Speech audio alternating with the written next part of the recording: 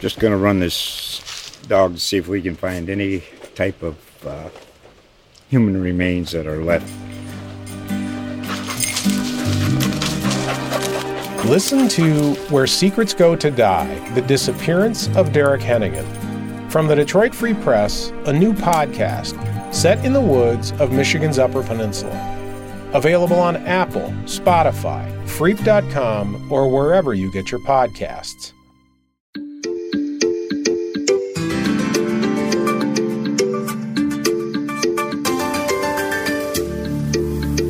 Welcome to the COVID What Comes Next podcast with Dr. Ashish Jha, Dean of the Brown University School of Public Health and a globally respected pandemic scientist and physician. Every week here, Dr. Jha will analyze events of the previous several days and offer his assessment and guidance for what lies ahead.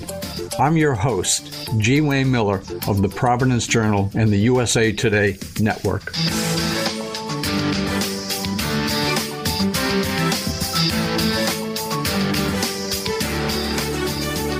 Good morning, Ashish. How are you on this Tuesday? Good morning, Wayne. I'm well. How are you? Hanging in there, doing okay. Thank you.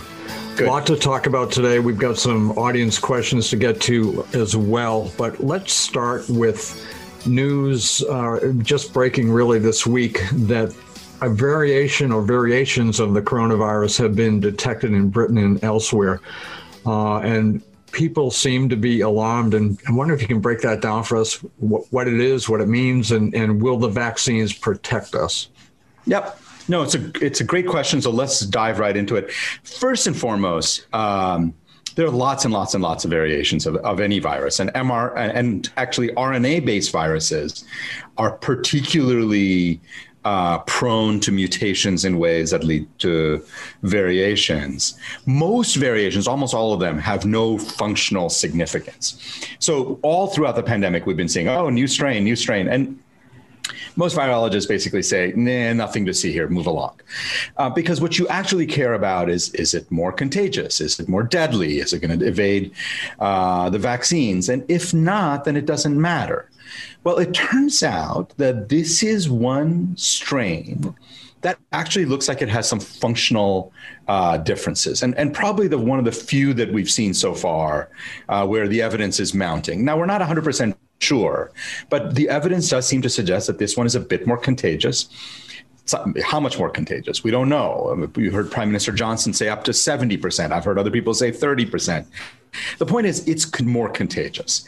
And just for people to understand what that means, it means if you are exposed to the virus, you are more likely to get infected with this one than you were with the other strain. Okay, so that's important. Then the second question is it more deadly? If I get infected with this, am I more likely to get sick or die? And the short answer is not that we know of. We haven't seen that yet. And then your big question is, should we be worried that our vaccines will not work against this? And the short answer is probably not. We're not 100% sure. We're still learning, but I think it's exceedingly unlikely that the vaccine will not work against this strain. So I remain pretty confident the vaccine's going to work. I remain reasonably confident it's not more deadly, but the evidence does seem to say it's more contagious. And you're saying that it seems as if the vaccines will provide protection. That is what we should expect.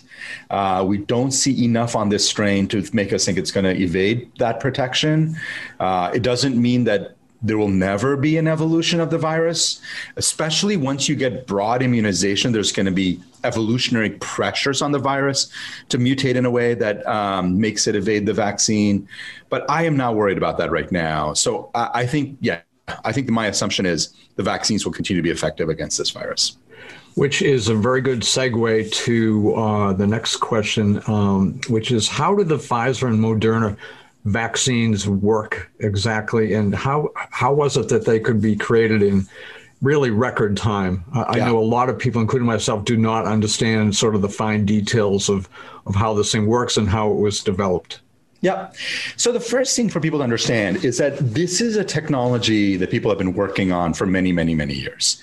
And so it's not like someone just came up with this idea for the first time in January or February of this year. And we had been starting to do some studies of mRNA vaccines. But here's the basic notion. mRNA is just a little bit of a message, a little signal to your cells to make proteins. Your body makes mRNA all the time. What the scientists did was took mRNA of one of the genetic pieces of the virus that makes the spike protein. The spike protein is what this virus uses to get inside your cells. And they wrapped it in a little bit of a kind of a little fatty protein layer. And then they inject it into your body. And what happens is your body sees it, it absorbs it, it goes into dendritic cells and other white cells, basically these kind of immune cells. And the immune cells see the mRNA and start making the protein, start making the spike protein. And your other immune cells show up and say, wait a second, this is a foreign protein. We don't know this protein. This is not part of us. And they build antibodies to that protein. And they destroy those cells that have that protein. And what that does is essentially tricks the body into thinking, hey, I have now seen this virus before. So when the actual virus shows up, let's say you're out and about and you get exposed, the body says, oh, this is an old foe. I've got an entire immune system built up against this foe and now can respond in a way that protects you. I mean, that's basically why people who get infected are much less likely to get reinfected, because you've got that immunity. So 2 or 3 key points here. The mRNA vaccine cannot give you COVID because it's literally one gene of the virus. There's no way for your body to create a whole new virus. You cannot get COVID from this. Second, the mRNA does not get incorporated into your DNA. So there's all this kind of misinformation out there about, does it change the DNA structure of my body? No, it can't. mRNA is the way to think about it. I think I might have used this analogy before, is mRNA is like Post-it notes. Your DNA is the textbook, and mRNA is like a Post-it note that your body creates copying something from the textbook. The Post-it note does not get incorporated into the textbook. In the same way, this gene that you're getting injected with will not get incorporated into your cells. It's temporary, but it does generate the kind of immune response. And last point on this, Wayne, is people really have been working on this technology for many, many years. And we've just never really had the opportunity to test it out. And I have to say, none of us knew if it would work as well as it has, but it's working really well. So I guess to that we say thank goodness for the years of science and the thousands and probably more hours of research that went into this. So yeah, and it's a reminder, just one quick point, sorry. It's a reminder that NIH and the funding that we give, the funding that Europeans do for theirs, increasingly funding other countries are doing, a lot of times we don't know what the payoffs are going to be. And people often are like, well, how's it going to improve human health in the short run? And sometimes we don't know the answer. But you do these things because then when the opportunity arrives, you can use that platform. And this is the reason we should be funding basic science research, because the payoffs are hard to always guess. But when they happen, they can be big. And just think about it. There are dozens of vaccines that people are trying. The only 2 that have made it through with incredible efficacy and safety are the mRNA-based vaccines. Thank God we invested in that platform. Yeah, no kidding. So I want to get to reader or audience questions. We've had a lot of them. Unfortunately, as you know, we can't get to all of them, but we've selected 4 that I think are representative and important questions. So let's start with the first one. Somebody wrote, if someone has had COVID-19 and recovered, should they get the vaccine? It's a great question. Right now, the CDC is recommending that, people should get vaccinated, even if they have been infected and recovered. I guess I would make 2 caveats on this. First of all, there is plenty of reasons to believe that it's totally safe to get vaccinated if you've been previously infected. So there's no safety concern. The second question that people ask me is that, isn't it inefficient? Like, we have so few vaccines. Shouldn't we avoid giving it to people who've been previously infected because they're probably immune? And my take on that is, especially if you've been infected in the last 90 days and have recovered, you probably have really good immunity, at least for 90 days. And it would be reasonable to hold off on getting vaccinated for a little while. But I would not trust long-term immunity from the infection. I have every reason to believe that the vaccines will generate better long-term immunity than natural infection. So what I say to folks is, if you think let's say you got infected back in March or April, I would definitely get the vaccine now. If you got infected recently and have recovered and you want to wait a couple of months, that's fine. That's reasonable. So I just want to raise a caveat here. A number of the questions we have received have been regarding personal health situations. And what I've been advising people in my journalism is to contact your healthcare provider. Would you agree that's the best advice for your individual situation? Absolutely. Absolutely. I get asked, as you might imagine, both on social media and elsewhere, lots of people ask me, I have this immune condition. Can I take it? And the short answer is, I don't know enough about you, and I'm not going to try to get into diagnosis and therapy via social media. So if you're not sure, always the right answer is talk to your healthcare provider about your specific situation.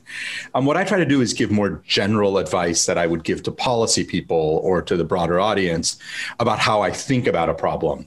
But yeah, no one should ever take anything I say as medical advice, my goodness, because that's not what you want. That's not what I intend. Yeah, no, it's not my business either. So another question, can the people who receive the vaccine still be carriers of the virus? This is I don't know if it's $1 billion or $1 trillion question. It's a really good question. So a couple of weeks ago, I would have said, I have no idea. And right now, I would say I have pretty good evidence that the vaccine substantially reduces your likelihood. I don't think it'll drive it to zero. Meaning, if the question is, can people who've been vaccinated still be carriers? The answer is probably yes. But the evidence that's emerging suggests probably a lot less likely than people who have not been vaccinated. So the vaccine probably does prevent spread as well, but we don't know how much, and we're still sorting that out. And I think we'll actually know more in the next few weeks, Wayne, as more data comes out on this. Okay, so this is probably a good point to remind folks to continue social distancing, small crowds, your own household, and obviously masks. Yeah. I think that goes without saying.